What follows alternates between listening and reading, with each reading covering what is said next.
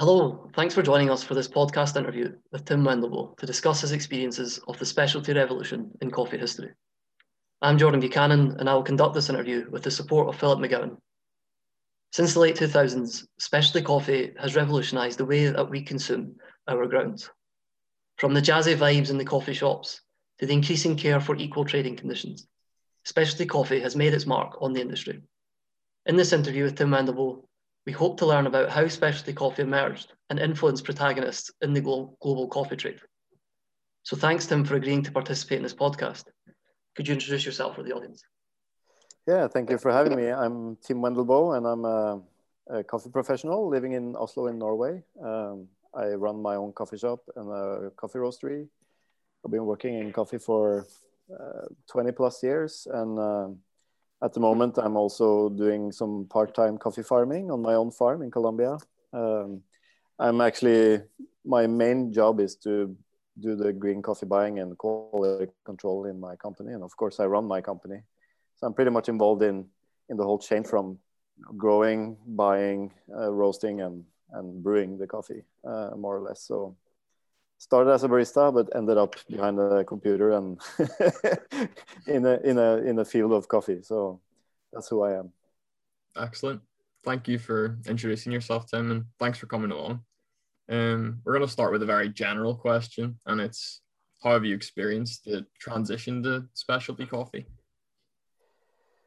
Well, I have to say that when I started drinking coffee, which was kind of when I started working with coffee, so back in 1998. And although I kind of started in a specialty coffee shop in 1998, I wouldn't consider that coffee to be, very high quality today. So, a lot of things has happened since I started working in coffee. Of course, we had good and bad coffee back then, and we have good and bad coffee today. I personally don't like to use the word specialty coffee that much because I think it kind of alienates a little bit what we're trying to do. It sounds, it's a term that for a normal consumer can be quite difficult to grasp or understand.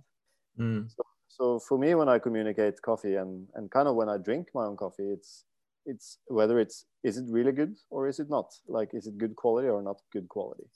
And a good quality can be many things, it can be a taste preference can be quite different. So what I consider good quality is that the coffee needs to be clean and sweet and all these kind of things. But I guess the kind of standard of the industry is that specialty is something that kind of stands out in a way, positively. And I have to say that since I started working with coffee, that this kind of movement has, exploded. And maybe since the mid 2000s, it has really, really exploded. And I think part of it is because of the internet. Information is so much more accessible. Communication is so much easier now. We can communicate easy with farmers, and farmers can communicate with us. Consumers can know where their coffee is from. Before we couldn't. When I competed as a barista many years ago, I competed with coffee. The only thing I knew was that it was from Kenya. I knew that some of the coffee was from Colombia, and that was about it. So I think for me, the transition has, although it's happened gradually, it's been, it's a very good picture of how positive internet and information can be to an industry that has been so depending on systems where you try to keep people separate from the producer and the consumer. You try to kind of keep those worlds separate so that you can make as much money as you can and buy cheap, sell expensive, tell stories about the coffee that might not be true, all these kind of things. So it's been nice to watch over the years how much it has impacted our industry in a positive way. That's the kind of short answer, I guess. Because you do see changes, not just in countries like India and Colombia, where you can go to Bogota and, all of a sudden there's many places where you can go and get a really nice cup of coffee. Whereas before, there wasn't anything like that. But that has also an impact on a few percent of the coffee farmers, a few percent of the coffee workers. And I think it inspires also bigger companies to actually try to do something different because they have to, the consumers are getting more aware. So yeah, even McDonald's have specialty coffee advertisements now, yeah. even if they were making fun of us a little bit.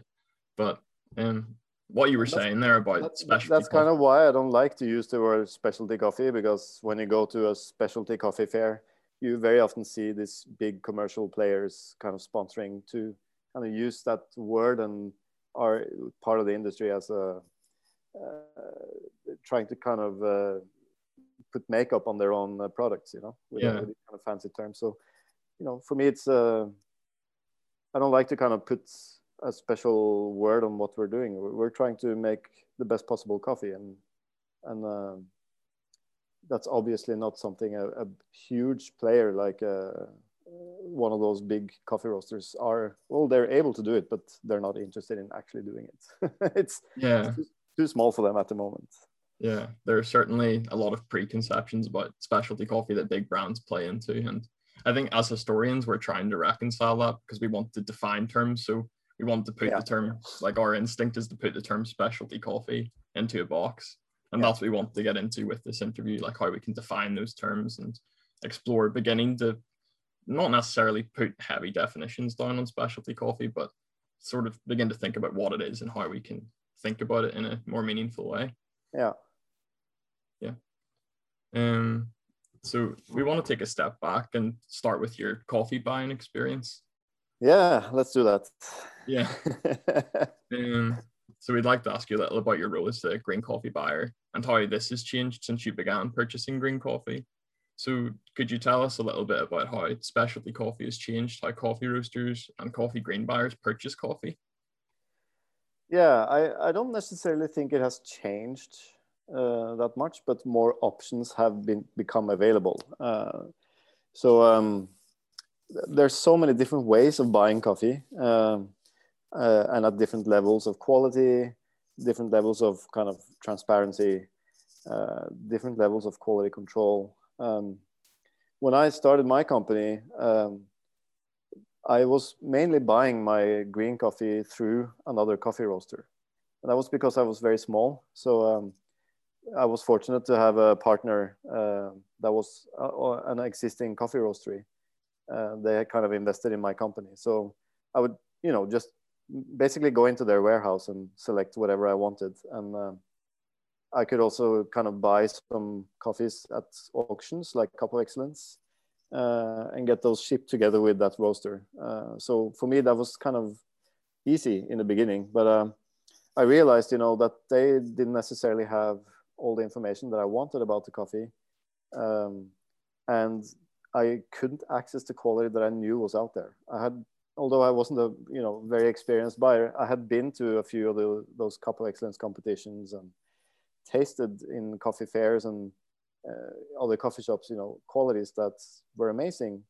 And I couldn't necessarily find those types of qualities through just one coffee roaster.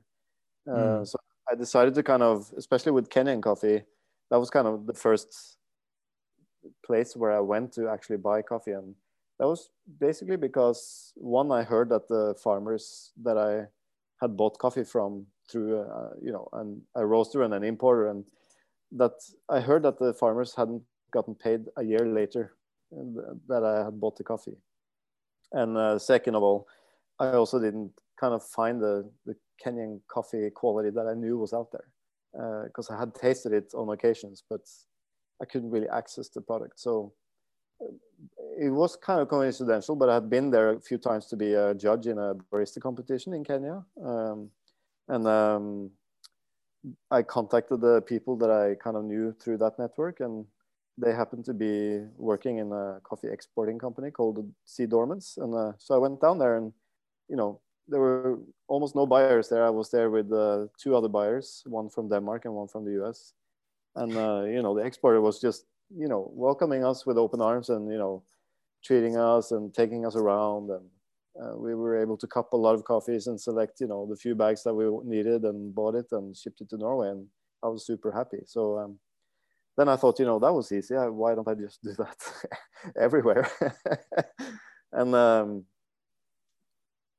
gradually I started traveling more, and it was basically kind of Central America that made me get more into it, because I was buying coffees through the Cup of Excellence, which is kind of an internet auction system in Central America.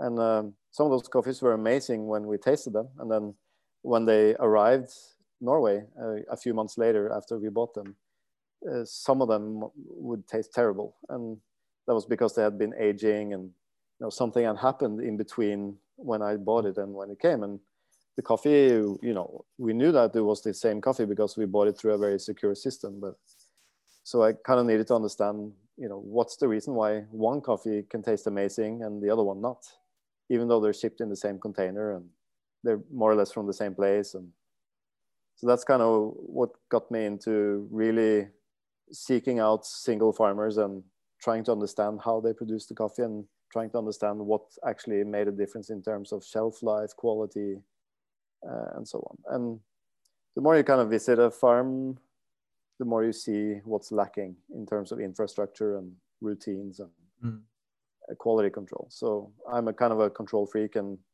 want my products to be very high quality. So it's better that you kind of are in control of that, and rather than just, hoping that it will be good quality, you can make sure that it's good quality, So that's kind of how I got into traveling more and working more directly with farmers and helping them develop protocols that they could follow in order to consistently be able to produce high quality. Interesting. Does that experience of searching out individual farmers to work with and begin to work with on a more direct level, does that vary from origin to origin, or? Yeah, I mean, it really depends on origin, yes. Sometimes, like in Colombia, I met the farmer that I work with now through an exporter that I was traveling around with. It was kind of a little bit random, but he had kind of planned that we visited a few farmer groups, and one of those farmers turned out to be Elias that I'm working with. And I actually didn't buy coffee from him for many years. And then, for some reason we met again in a different circumstance, and he had bought a huge farm and needed some help kind of getting his feet on the ground. So I decided, this is a project with potential. And since I kind of knew him from before, I've met him a few times before, and he seemed like a very nice man. Then we just started working together. So that's kind of one part of it. And in Central America, most of the farmers, or all of the farmers that I buy from there, I've met through the Cup of Excellence system. Whether it has been that I bought their coffee on the auction and then went the following year to visit them, or I actually met the farmers, at a dinner in one of these, when I was a jury there, and for some reason we just connected.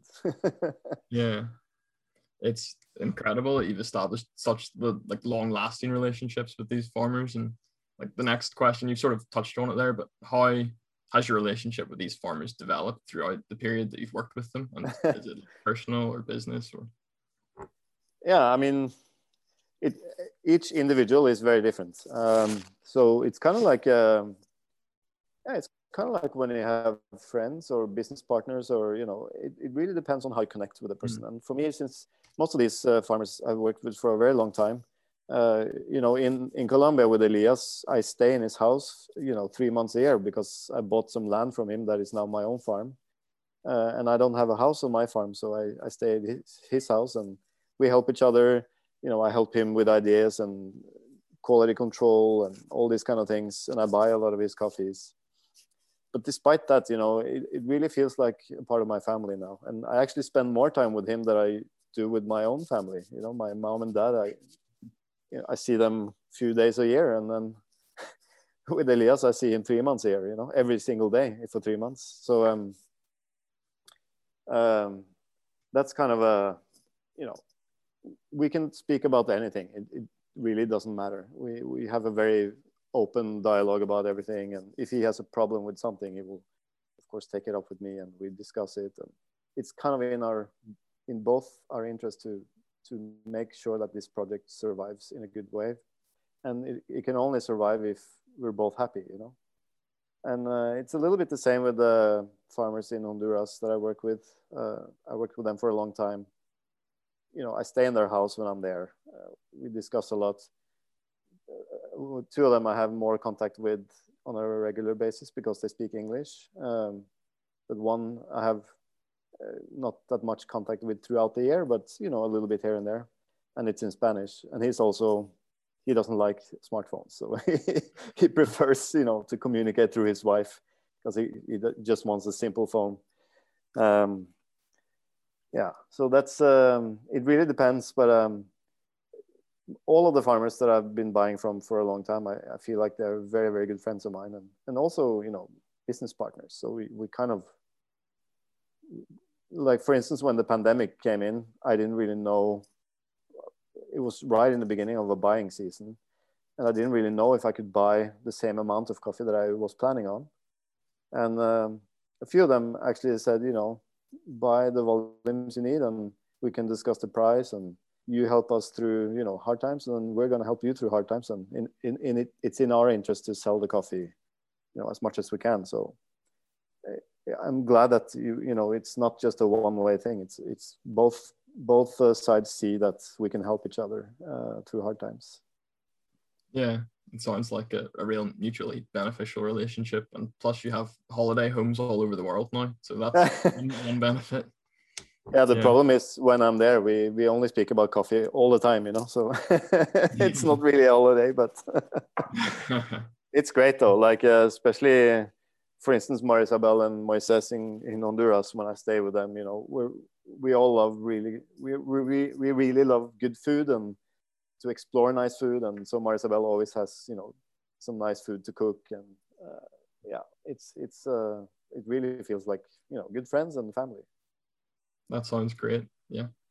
Well, moving on, one aspect of your sort of the way you talk about your coffee on your website that I want to talk about is the cost breakdown of what you pay for your green coffee. And that's an extremely unusual practice for a coffee roaster to publicize its cost in that way. And I just wanted to get your thoughts on why you think that's important.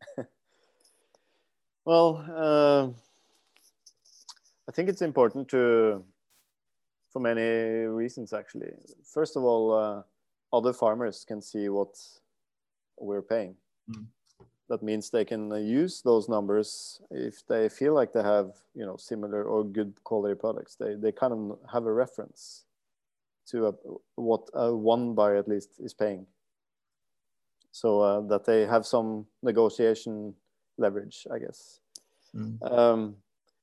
That's one side of it. Another side is that I think, you know, a lot of roasters claim to be transparent and say that transparency is important, but they're not publishing anything.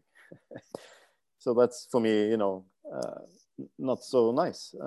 We had a roasters forum in Oslo 2 years ago, where we had like a spur of the moment discussion about transparency. And, you know, I tend to feel like a lot of these discussions, we're not discussing the real issue here. We're discussing technicalities, like which is the correct price to report, you know, how are we going to report, all these kind of things, instead of actually addressing the issue.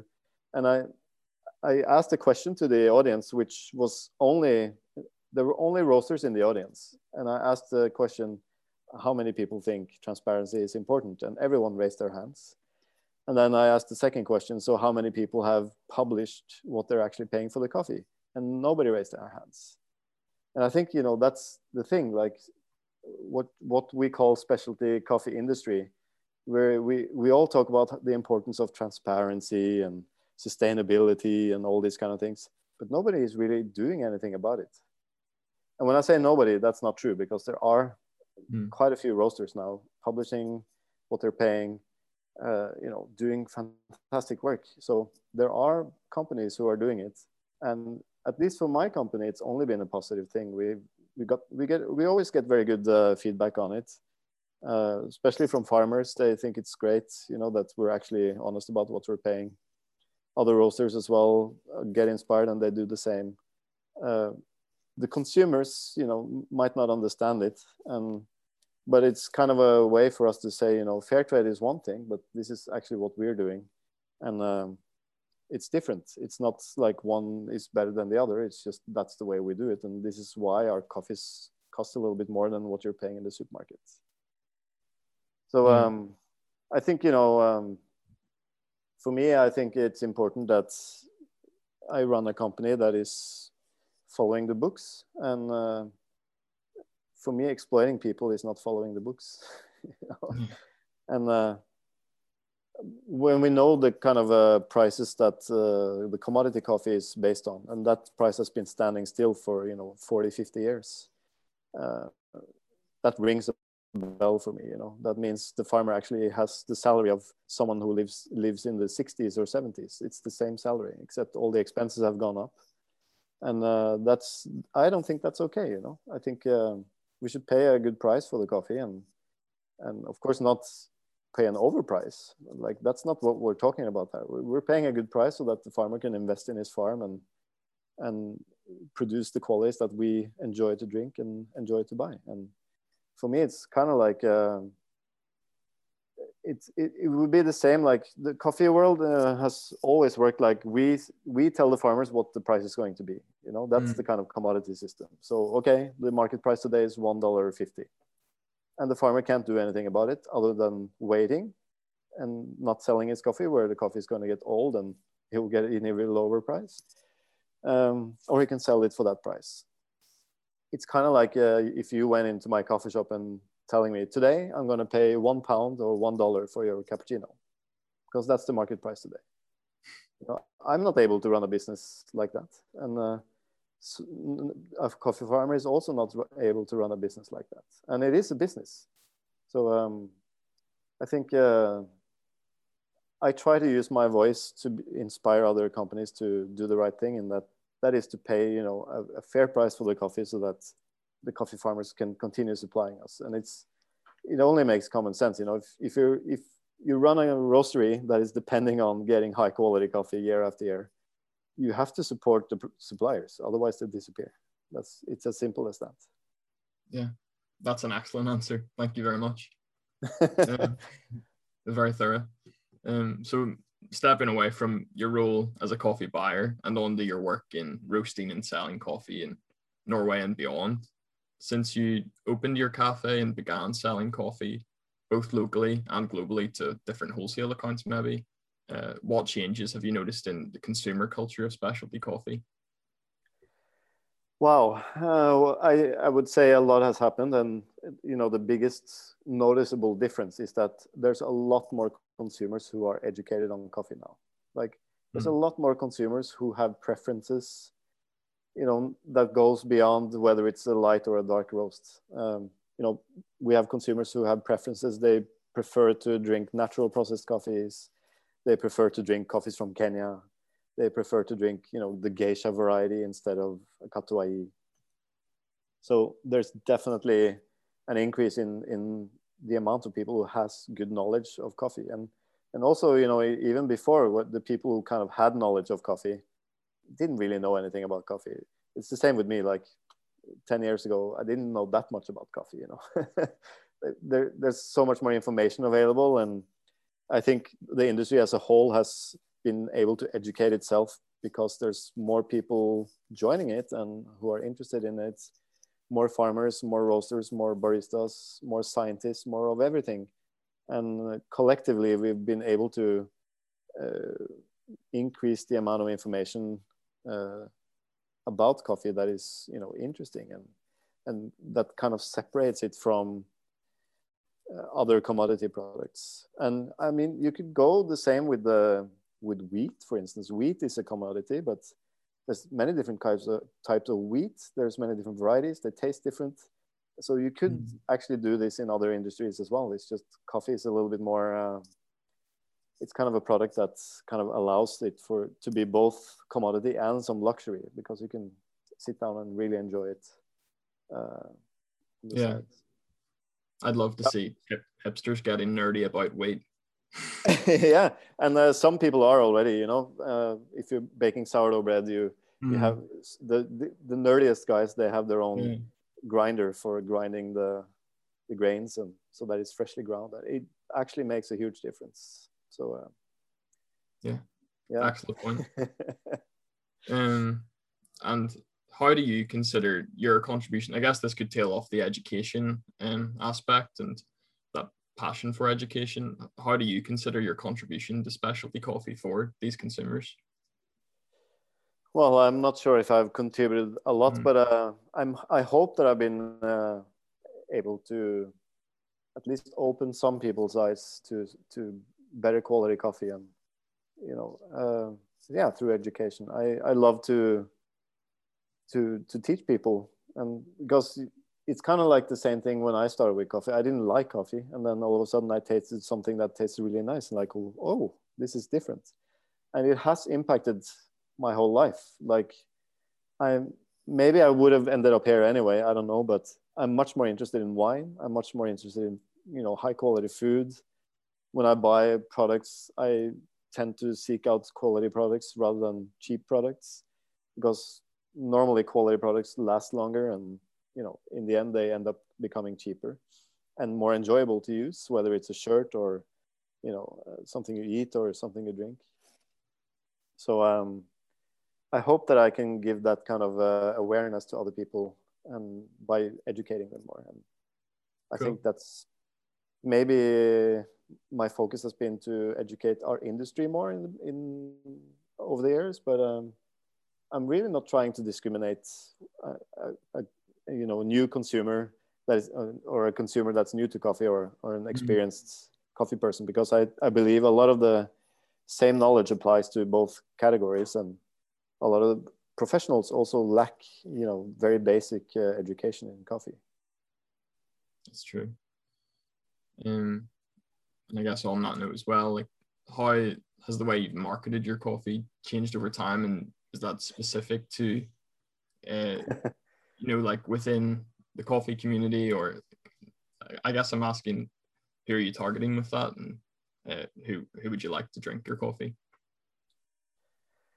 Well, there's many. We've always had the same marketing strategy, and that is we try never to pay for marketing. And what I mean by that is that I'd rather pay a person to do social media than to just buy an advertisement on a website. So I've been trying to think long term with our marketing. And when I started working in coffee, there was someone teaching me about guerrilla marketing, and that's kind of being present on events, being part of the community, speaking about coffee, educating people about coffee, doing the hard job that in long term it will benefit your company, rather than doing the buying one advertisement and making a lot of money, paying a lot of money for that, and that kind of buzz kind of just lasts for a week or two and then it's over. So our strategy has been the same always, but our tools have of course changed. Like in the beginning we used blogging a lot, and now we use social media a lot. And but I think our focus is probably more geared towards internet shopping at the moment, whereas before it was probably a little bit more geared towards wholesale and kind of come to our shop. Now that that's not possible, we had to kind of focus a little bit more on online sales. And in fact, we actually have just hired a second person to kind of deal with our digital marketing platform, because it's also becoming so sophisticated that I can't do it myself anymore. In the beginning you could do it yourself, but it's a different ball game today. Yeah, so many platforms at the moment, and so many places you're expected to post about your coffee. Yeah, and I think also as a company, although I try to only post things that has some good content, that's kind of educational content or whatever, just to be able to reach out to the people who want to receive your information today is much more difficult than it used to be. Before everything you posted on Instagram would just show up on everyone's feed all the time, but now it's a little bit different. Totally, yeah. I guess, could you also tell us a little bit about your different, like I noticed you're very present across all platforms, even on YouTube. And I noticed some coffee companies now on the likes of TikTok and those up and coming social media platforms. But could you tell us a little bit about your YouTube channel and your aims behind that? Yeah, I guess in the beginning, like I've always recorded videos, but we didn't really have a good platform for it. And then I decided to switch to YouTube. I don't know why, but I guess some people told me you should do that, and then I did. And then now today we're using it mainly for our subscription service. So we record a video every month where I taste the coffees we send out to our subscribers and kind of taste them and talk about them. But the goal is actually to create a lot more content. It's just, yeah, the last year has been a little bit different than what I expected. And of course, in the beginning of the pandemic, we thought, oh, now we have time to do all these kind of things. But it turned out that I've been busier than ever, actually. So the idea is that we are going to use YouTube, especially to record a little bit more and probably a little bit shorter videos, but that are more kind of relevant for consumers as well. I'm not trying to be the new James Hoffman or anything. I think he's one of my favorite YouTubers, and I think he's fantastic. He's also a good friend. So that's not kind of our goal. We have so many emails every week where a lot of our customers ask us good questions, that we could easily make a short video about. And a lot of those questions are the same week after week. So we have kind of a little bank account, so to say, about all these topics that we want to publish something about. And that's kind of the goal for the next year, is to start doing that. Cool. I think it's also a great way to, communicate with consumers. They can ask questions, and sometimes we have time to answer them as well. But yeah. Yeah, I look forward to seeing all of those videos. Yeah, thanks. And, we also use Instagram for that, but I think YouTube is a little bit easier because it's always going to be there, with Instagram, a lot of the content just disappears in the feed. And so I like to kind of use different platforms for different content. And yeah. Okay, cool. So Facebook, I hope, will die, but I agree. Yeah, too many ads, too much going on now. Yeah, but we have to acknowledge the fact that there's a lot of people above my age, at least, who are still using Facebook as their main social media. For instance, my mom, and I want to reach out to those people as well. It's not just about the young, cool, hip kids who has the latest social media platform. Yeah, I agree. You have to give your mom that monthly update. Yeah. Yeah. So I'll take a step away from marketing now and move on to discuss an overarching theme of this interview, which has been coffee quality, as it always is with specialty coffee. And specialty coffee companies like yourself often distinguish themselves from mainstream coffee companies by emphasizing the quality of the product. We've talked about that a little. And I know, as you said earlier, you're actively involved in the coffee chain throughout the chain, from cultivation to roasting and brewing. So trying to think what we haven't touched on, but I guess a good place to start is, has the price tag associated with quality influenced who consumes these products? Yeah, definitely. I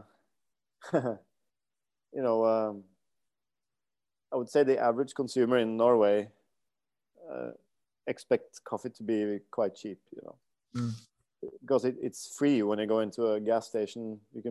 In Norway, you can buy like a reusable cup and get free refills for a whole year on a gas station. So that's the kind of standard we're working against, And when you buy a quarter kilo of coffee in the supermarket, it'll cost you, a little bit above €1, not more.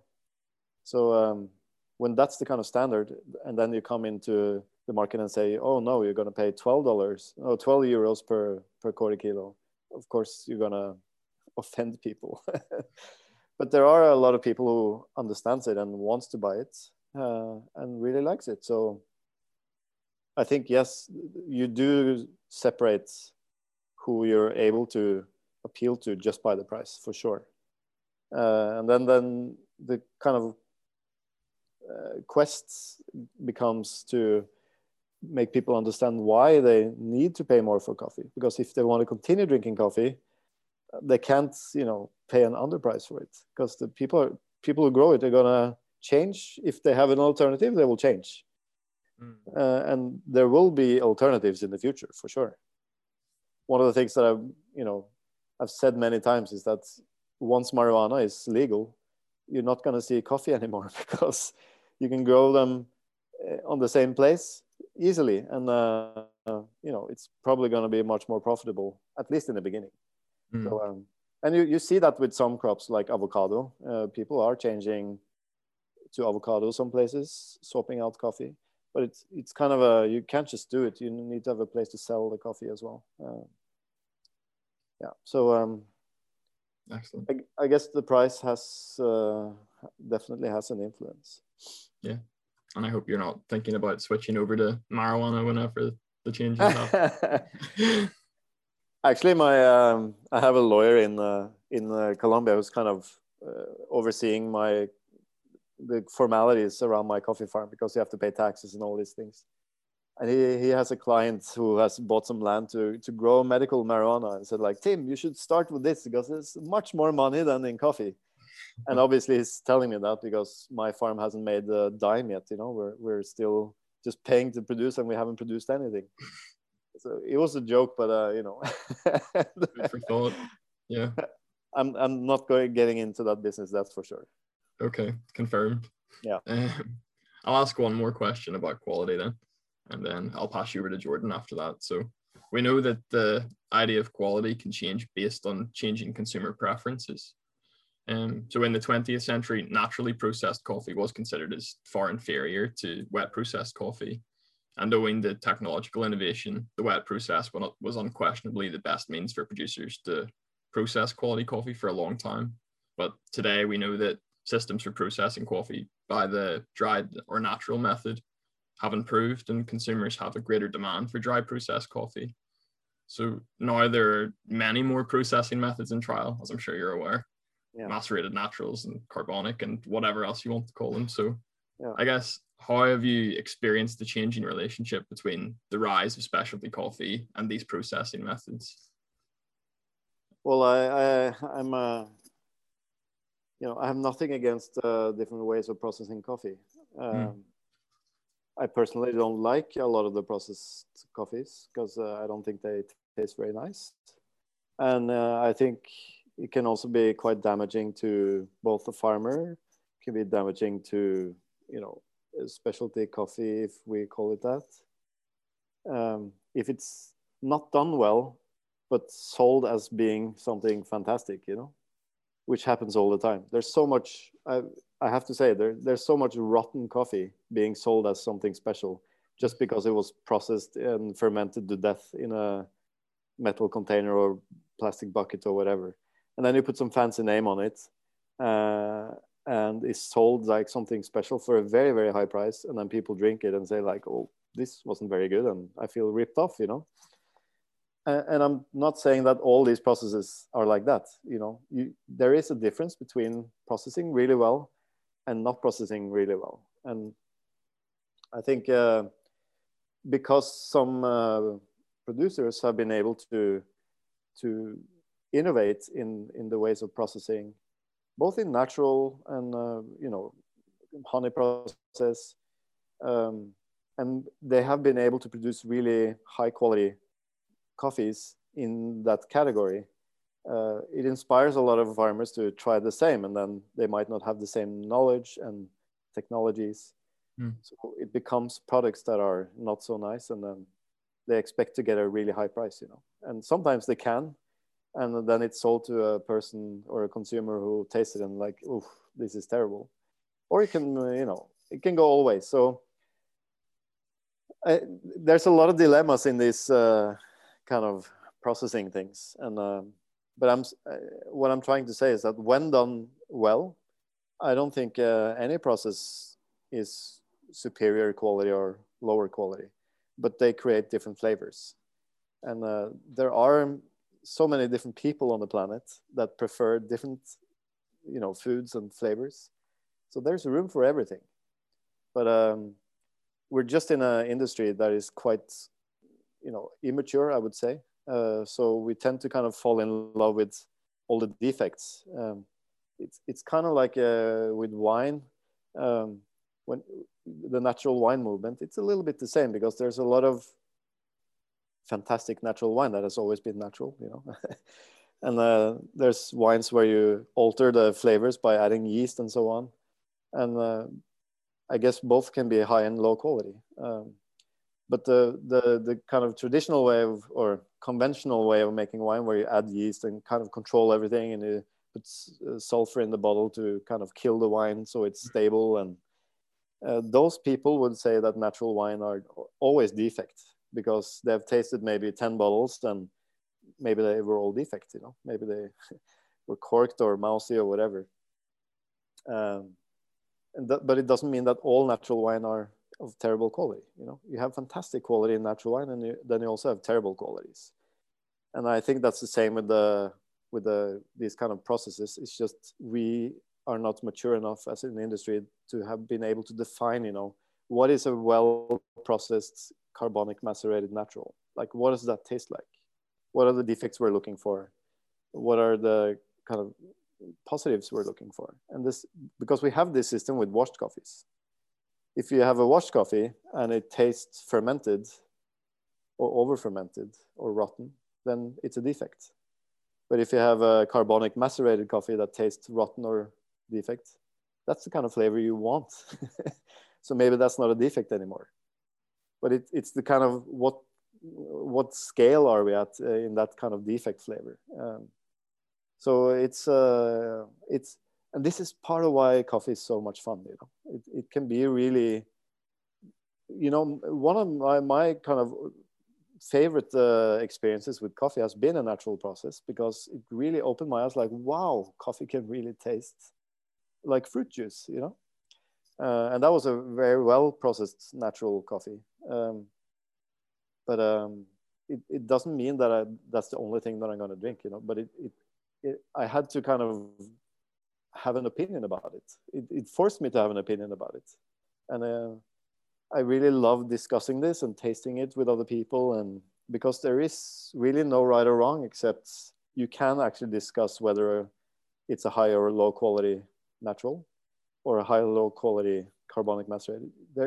It should be definable somehow, I agree. I think sometimes you do a double take and you have to check the bag and make sure it's coffee that you're drinking. But yeah. Yeah, and I mean, sometimes I've tasted coffees that are just, you can taste that they're rotten, because each cup is inconsistent, and you have some moldy cups and you have some fermented cups. And, some people can say, oh, I really find this interesting. Fine, but then you can actually say that this is actually not good quality. This is not a well-processed product. A well-processed product should be controllable, so that you get consistent flavors. So for instance, with cheese, you can say that blue cheese, it's a moldy cheese, but they can reproduce it. Whereas some of these processes you're not able to reproduce, because they don't know what the heck went on. Excellent point. Well, thank you very much for answering my questions. And you're welcome. I'll pass you over to Jordan. He has a few questions too. Thanks, Tim. Yeah, thanks very much, Tim, for the very detailed responses. And my first theme that I'm going to talk about is about kind of global history in coffee. It's been great to hear you respond with such global perspective in these questions that we've asked already. So I'm really looking forward to hear your thoughts and approaching this directly. So how do you see coffee and its influence and role in our globalized existence? How do you see it in our lives and its importance? Wow. Well, it's such a complex question that I don't really know the answer to it. Coffee has been traded for many, many, many years, and it's been part of slavery. It's been part of poverty. For Norway, for instance, one of the reasons why I have good quality coffee in Norway is by coincidence. Like we had codfish, we make a lot of, or we fish a lot of codfish. And right after the Second World War, we were one of the poorest countries in Europe. This was before we discovered oil and all these things. And we had to rebuild the country. We needed to have dollars to be able to, import stuff. So there were restrictions on using dollars, for instance. And so our only option was to buy the cheapest possible coffee from Indonesia, Robusta coffees or whatever was available back then. But then some of the bigger coffee roasters in Norway, they figured that, in Brazil, they really like codfish from Norway. So we could trade codfish with Brazil and they would send high quality coffee back. And this is one of the reasons why we have good quality Brazilian coffees as one of our kind of standard supermarket coffees. It's always in their blends. And probably part of the reason why Norwegians are drinking a lot of high quality coffees. So, there's so many aspects of coffee history that kind of comes together when you start digging. And I told you on the email that I'm not the biggest historian, but I also kind of went to Ethiopia, and while I was there, I was reading a book about Ethiopian coffee history and how it kind of how it moved from Ethiopia into Yemen, and how it sometimes came back to Ethiopia as almost new varieties, and how they were using kind of a monopoly for exports. So it's been such a political trade as well, and has had a huge impact on many countries.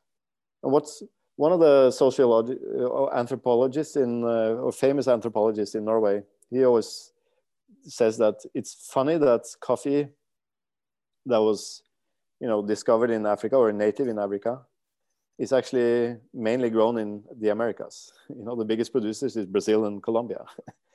And cocoa, which is native to America, the biggest producers is in Africa. It's really strange that these things happen, but it's all part of the kind of triangular trade, a slave trade, and it's a little it's a complicated thing. And I think still today, we see that one of the things that can kind of help develop communities is actually coffee. Like you can go in, it's happened in Vietnam, where people try to kind of make an impact on the rural places and introduce coffee as a viable trade. And of course it's Robusta coffee, but it has become something that has increased income into rural areas in Vietnam.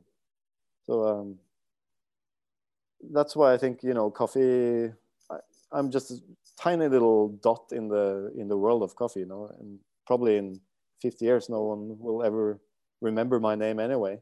So I'm just trying to have a positive impact on the whole thing as, when I'm here, and trying to inspire other people to do better things and kind of move away from that kind of old school trades model where buyers and consumers are kind of separated from producers, and there's something in the middle there that just makes everything anonymized. That's great to hear your thoughts there on that general idea of coffee in the world. And you kind of started working on an answer to this here, which is I was interested how the world of the coffee world has influenced you, such as global changes. Especially coffee revolution is one, but then you also have change in politics across the world as well, as you mentioned, and economic changes. So I was just wondering how the world has affected you and your work. Well, it has for sure opened my mind. Like I'm a guy from Norway, from the middle class in Norway, and if I can relate to my own family, like everything evolves around us. In our world, we see things from our perspective. We complain about society in Norway. Oh, the roads are terrible, and because there's a little hole in the road somewhere.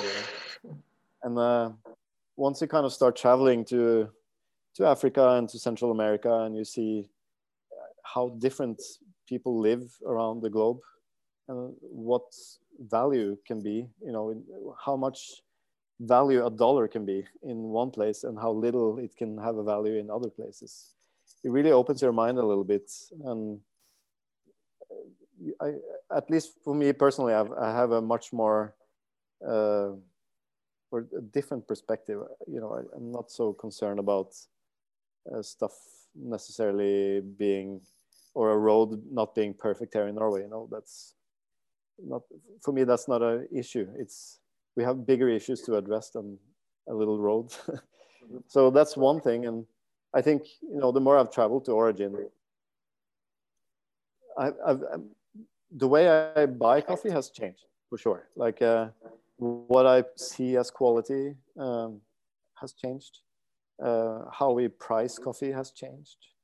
And that's just because I see that I can appreciate the work behind it more now that I've been staying on a farm for many months, for many years, and seeing all the kind of daily work routines that they go through, and also feeling on my body how hard work it is by doing the work myself.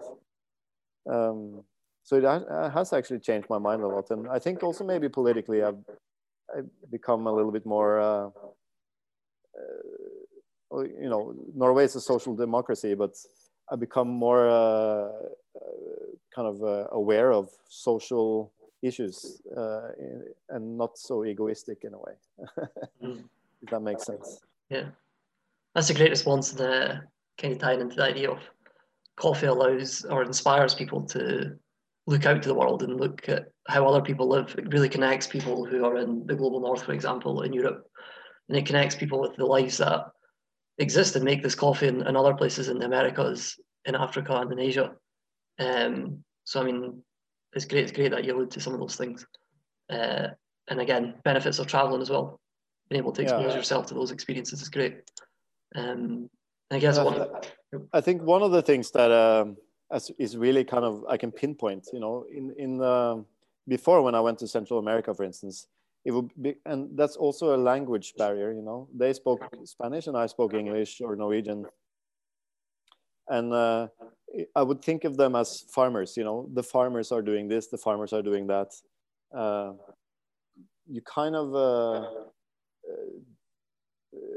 looked at them as something, you know, different. And then once you kind of get to know them and you kind of start to understand them as well, because I understand a little bit more Spanish now, and you realize, you know, they're just like you know, they're really smart people who wants to do, you know, progress and do something with their lives. And we're basically the same, you know, it's not a farmer and then a buyer, we're people. So it's kind of it's strange to say it, you know, it sounds a little wrong when I'm saying it, but I guess I had a little bit preconceptions of what a farmer was before, and you know, today they're just people, you know, they're really nice people as well, at least in the case where I'm working with. That's a fantastic response. It's great to remember that human agency that comes into the, you know, the world, the globalized world. It's not just the economy; it's people that really drive it. So thanks very much for sharing that. So I wanted to actually move into the specific part of the globe that you decided to work in, which is Colombia. You made a specific choice to go there. I was wondering why you chose Colombia. Well, you know, Colombia is a fantastic country, I have to say. The culture is fantastic. People are really nice. The food is great. And it's just such a lush and diverse place. And the reason why I kind of chose Colombia to buy a farm there was mainly because I had the opportunity. Like, the person that I'm buying coffee from there is a good friend of mine now, and he's a very honest, hardworking guy. And if I wanted to buy a piece of land somewhere, I would need a person to help me, and he was willing to do that. So that's the biggest part of why I chose Colombia. And also because it made sense, because the whole country is kind of built around coffee, you know. You can't go to any town in Colombia that doesn't have a purchasing point for coffee. Well, I guess, you know, where they don't grow coffee, you can, but at least in the mountains, there, in any town, there will be a place where you can sell your coffee and also where you can buy coffee. And So logistically, it's really built for coffee, and you're really depending on good logistical systems if you're gonna export your own coffee. Yeah, so it's a combination of many, but it really the perfect place to try to do something different also, I think, because a lot of the coffee farmers in Colombia are growing the same varieties. They're following the same systems because they have a very strong growers organization who are kind of teaching them the same ways. So for me to kind of try to break out of that mold and try to prove that you can do it differently in a good way, more kind of that has a less impact on the environment and hopefully better impact on the quality and production. We'll see, but that's also a challenge that I thought I couldn't miss. That's really interesting. The combination of economic and like social reasons as to why you chose that. Yeah, I think in any, and like I would love to have a farm in Ethiopia, but politically I'm not allowed to own land there, as far as I know, and it's also politically a little bit more challenging, I think, to be on the countryside there. And I see, I buy from a few farmers there, and I see how much trouble they have with the local people from time to time, even though they're providing them jobs and paying them well. And it can be difficult because there's so many cultural aspects of it and political aspects. So I was wondering, you were chatting about a little bit of the history there in terms of the very recent history of the culture in that coffee trade. I was wondering how the history of coffee in Colombia influences your work. Well, the history, I don't really know. I mean, the history kind of, well, I can't really speak about the long history in Colombia because I'm not so familiar about it. But from my understanding is that the Coffee Growers Federation in Colombia is a big part of Colombian coffee history. And the way they do things, or the average Colombian farmer will follow their recommendations, for instance.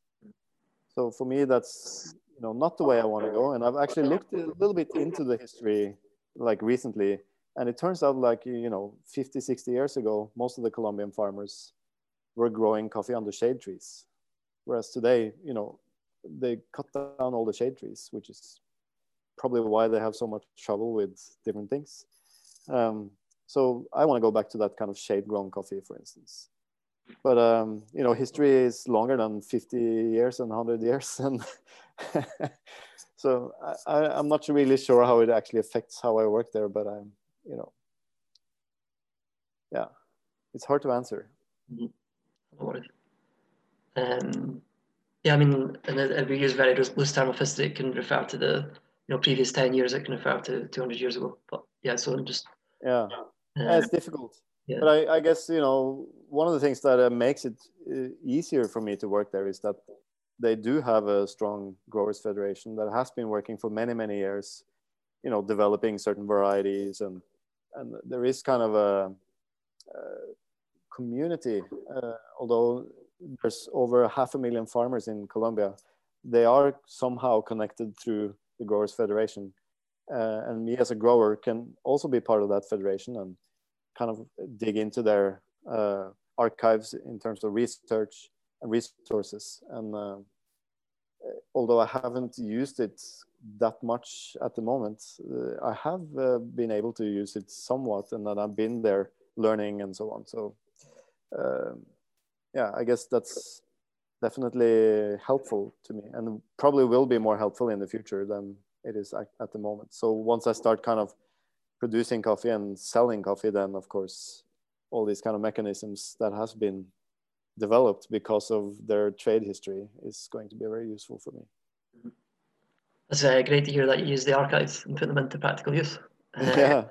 I think there's a lot of good research that's been done, and that's kind of just been archived, because new things come up and then people forget. But what I'm trying to do there is to prove that you can grow coffee without fertilizers, without pesticides. And if you want to do that, you have to kind of work with nature. which is what farmers used to do, until they got the kind of more easy way out to fertilize and spray pesticides and all these kind of things, which in the end didn't turn out to be that easy anyway. It turned out to be more expensive and less sustainable. So you'd mentioned previously about using lawyers, and you've also referenced the language, growth of Spanish. So I was wondering what the challenges of working in a transnational enterprise between Norway and Colombia have been. Well, the biggest challenge is that I'm not there.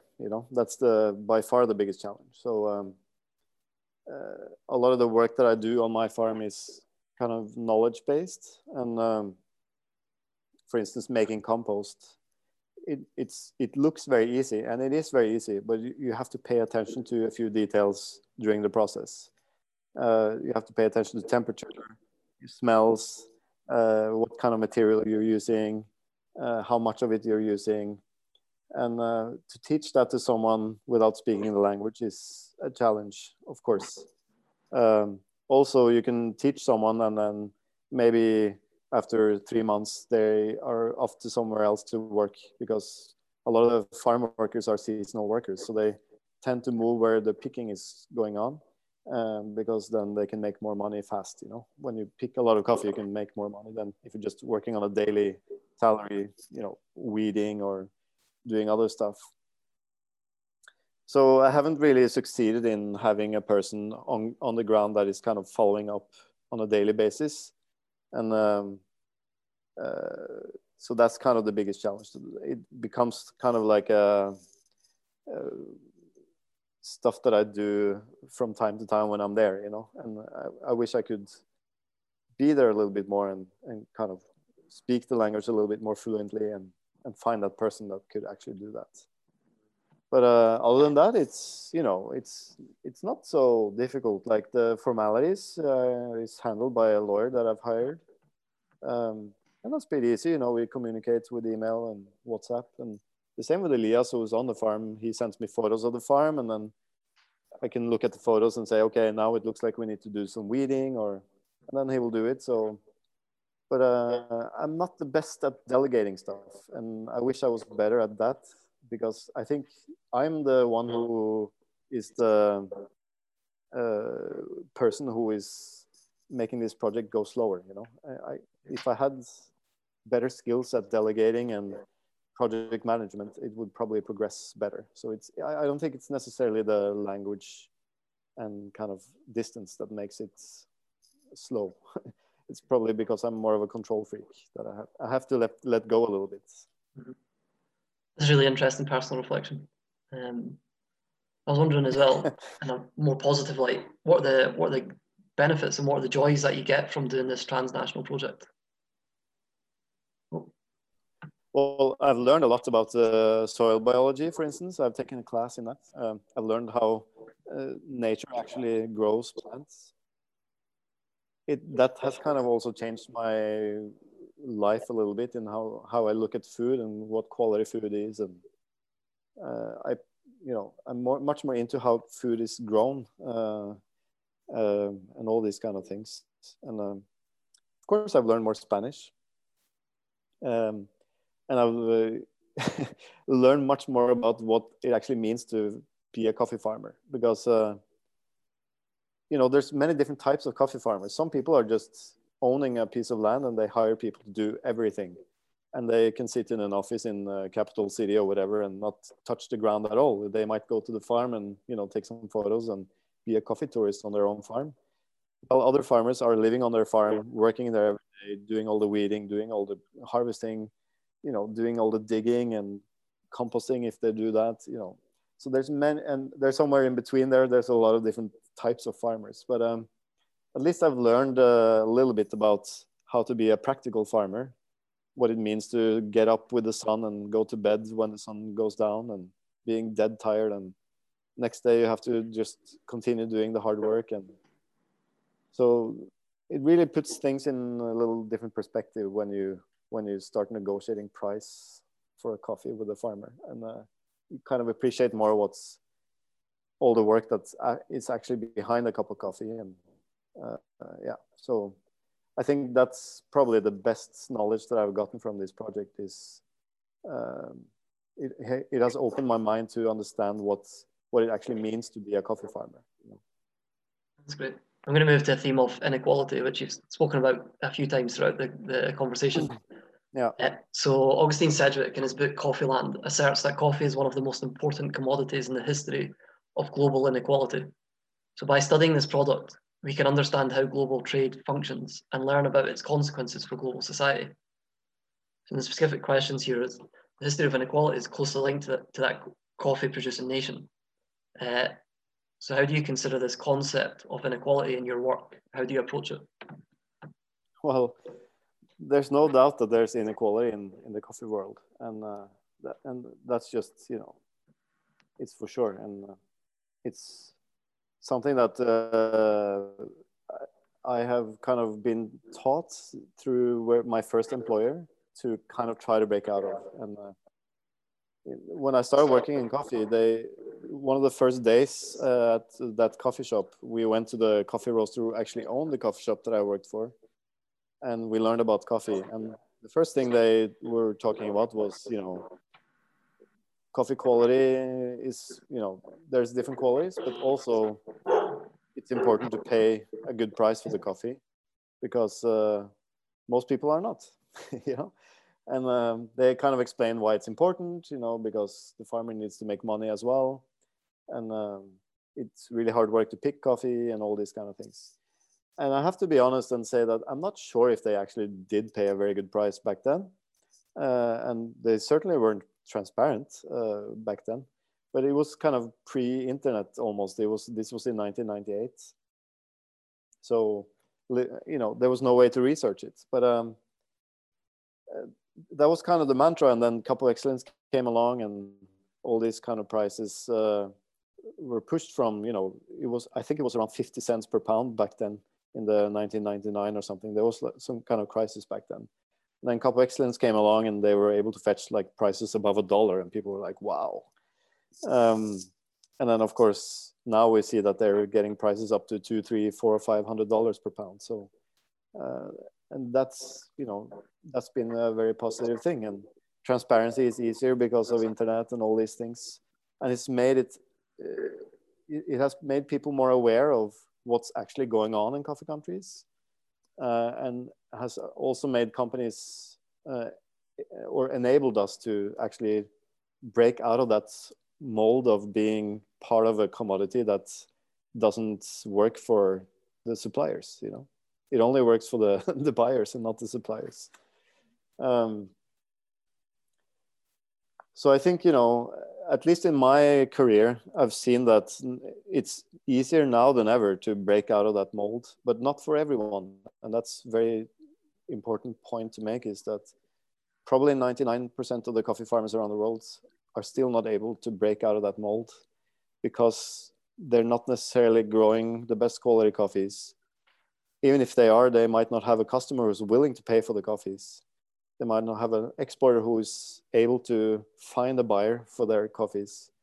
So there's still a lot of work to be done to change the coffee industry forever. And I would like to be a part of it, but I'm a tiny little coffee roaster. We buy around 50 metric tons of coffee per year, and that's the same amount that the biggest roaster in Norway is roasting in a day. So it puts things in a little perspective. But I hope that we can kind of inspire bigger companies to take action. And fair trade is probably what started addressing these issues.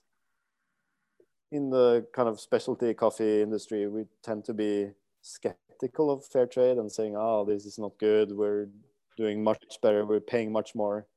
But I don't think it's necessarily bad or anything. They're trying to do the same as us. It's just on a different level in a much bigger market. That's more for the bigger players. And maybe it's part of greenwashing or whatever. Sometimes it is, sometimes it isn't. Sometimes it has positive impact. Could they do more? Yes, of course they could, but at least it's a start. And we tend to want results fast, but it takes time to change an industry that has been going on for hundreds of years.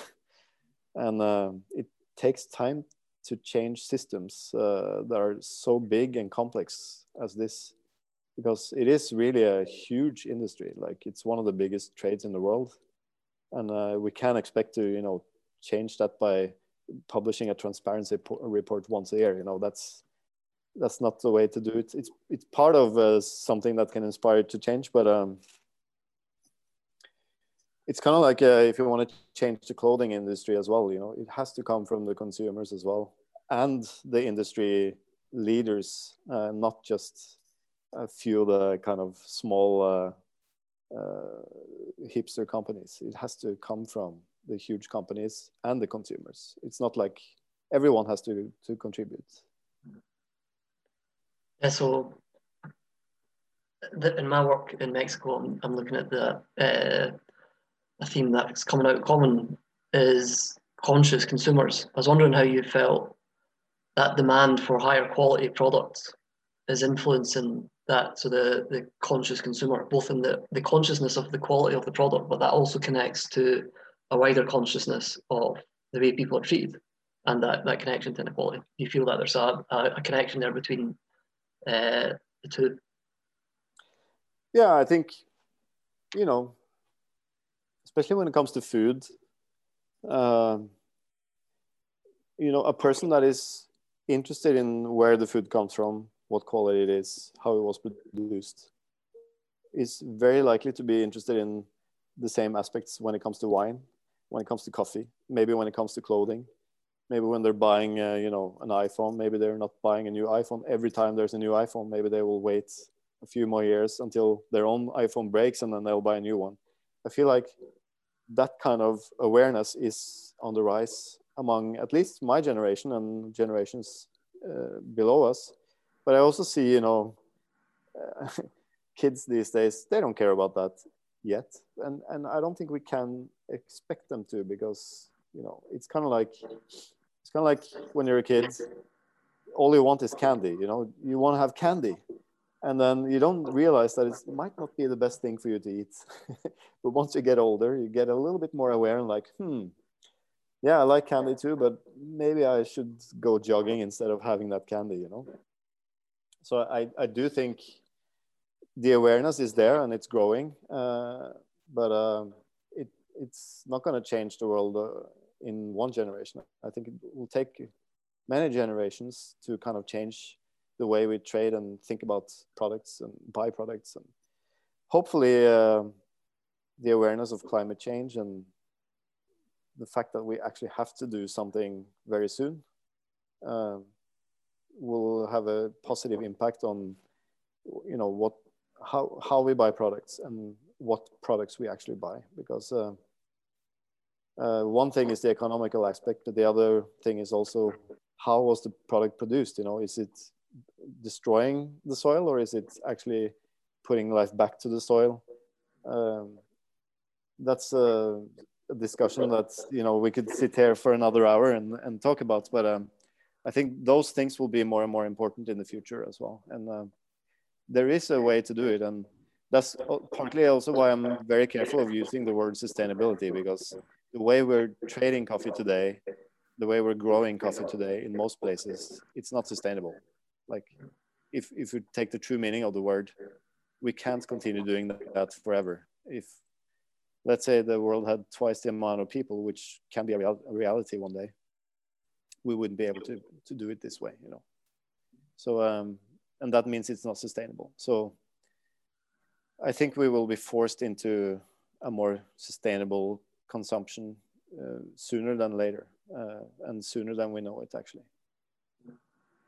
And so, keeping with that question, or that theme of environment, and through the specialty coffee trade, but connecting those consumers to the places of origin and thinking about how the coffee is grown, unlike if you're eating a strawberry, you're not so concerned about the conditions.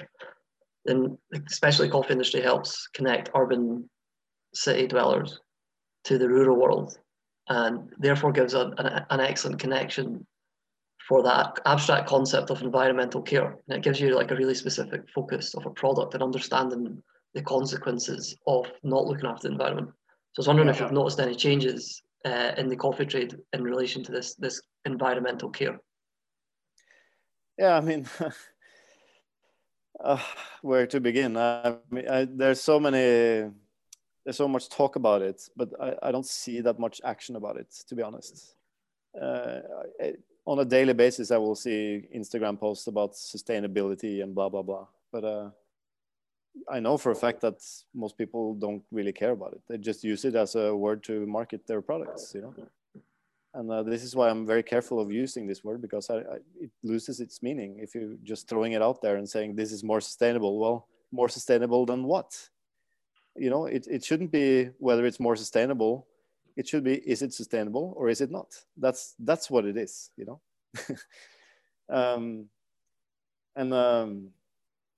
But I do see, you know, on a farm level, most of the farmers are actually concerned about the environment because they're depending on it.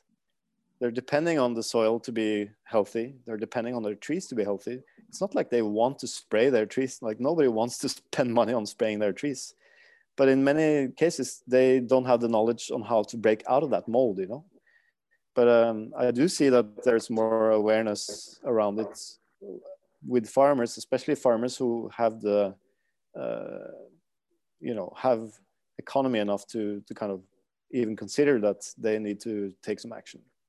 And there are a lot of these organizations helping farmers, you know, preserve water. They're not kind of polluting by just putting the processing water into rivers, for instance. All these kind of things that doesn't necessarily have a huge environmental impact, but it has an impact on other people's lives, you know, because if you pollute a river, that's people's drinking water sometimes. And you're not necessarily polluting it with chemicals. It's natural byproducts from the processing, but it makes the water sour, and, you know, it can kill fish in the water and all these kind of things. So I think there is awareness. And I do think also more roasters are, and also coffee shops are thinking about this, but they don't necessarily have the tools and know-how on how to do it in a more impactful way, you know. For instance, here in Oslo, we've been trying to recycle our plastic and coffee grounds for a long, long time, but nobody wants the products, you know. Nobody wants to get the plastic, nobody wants to get the coffee grounds. And there's a small company now, but she can only handle that much coffee grounds. And then finally, the city hall has decided to have finally a test project where they're collecting organic material from restaurants and coffee shops, and then also doing the plastic recycling, which we are doing as a consumer. Like, if you, as a citizen, you have to do this, but as a company, you don't. And we generate much more waste than a citizen, you know. Mm-hmm. So sometimes you have to have political changes also to be able to do the right thing, you know. You can't just do everything on your own always. It's a great response to the complexity of environmentalism. Yeah. And so, just to conclude with a kind of positive final question, what are your hopes for the future of the coffee industry? Well, I hope we can, you know, survive as an industry. I think coffee is one of these luxuries that can be part of an economic solution for many people, can be part of environmental solutions for many farms. It's a nice, you know, it's a nice drink to drink. I enjoy drinking it. So I hope the business will be continuing, but probably not as we are used to it continuing. I think probably it will become a more kind of luxurious product, not something that you give away for free in a gas station, you know. But I'm not sure if that's going to happen in my lifetime. But I really hope that, yeah, I hope that the coffee industry can actually be an inspiration to other industries as well, because we do have that connection between people, you know. A baker and a wheat grower, it's very rare that they meet, but it is possible. And it is possible that the baker actually starts to be concerned about how was the wheat produced, you know, who produced it, how much was it paid for. And the system is already there in the coffee industry somewhat. You know, we are working on this, and I think it can actually inspire other industries as well, and I hope we can. That's great. So that rounds off our questions. So I'll just conclude, Tim. Thank you very much for joining us. Again, You're welcome. I just want to emphasize that, and also helping us work towards our goal of increasing public discussion of the role of coffee in world history. We're grateful for your support for this goal that is helping us to improve the understanding of global history and how it influences our lives. And as well, thanks to our supporters and audience of the Scottish Centre for Global History. Your curiosity and passion for global discussion motivates us to keep working on improving its presence in public history. Thank you.